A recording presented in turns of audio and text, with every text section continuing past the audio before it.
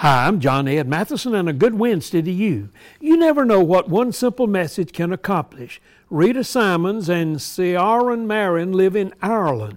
Walking along the beach one day, they spotted a glass bottle. In it contained a letter that had been written by an 11-year-old named Sasha in Ocean City, Maryland. That's 3,000 miles away. Sasha put down a phone number and said, "Please call." Rita and Ciaran tried, but the phone was disconnected.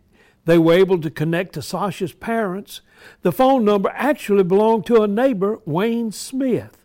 Sasha was upset over the death of Wayne and was the reason he put down the number. Now think about it.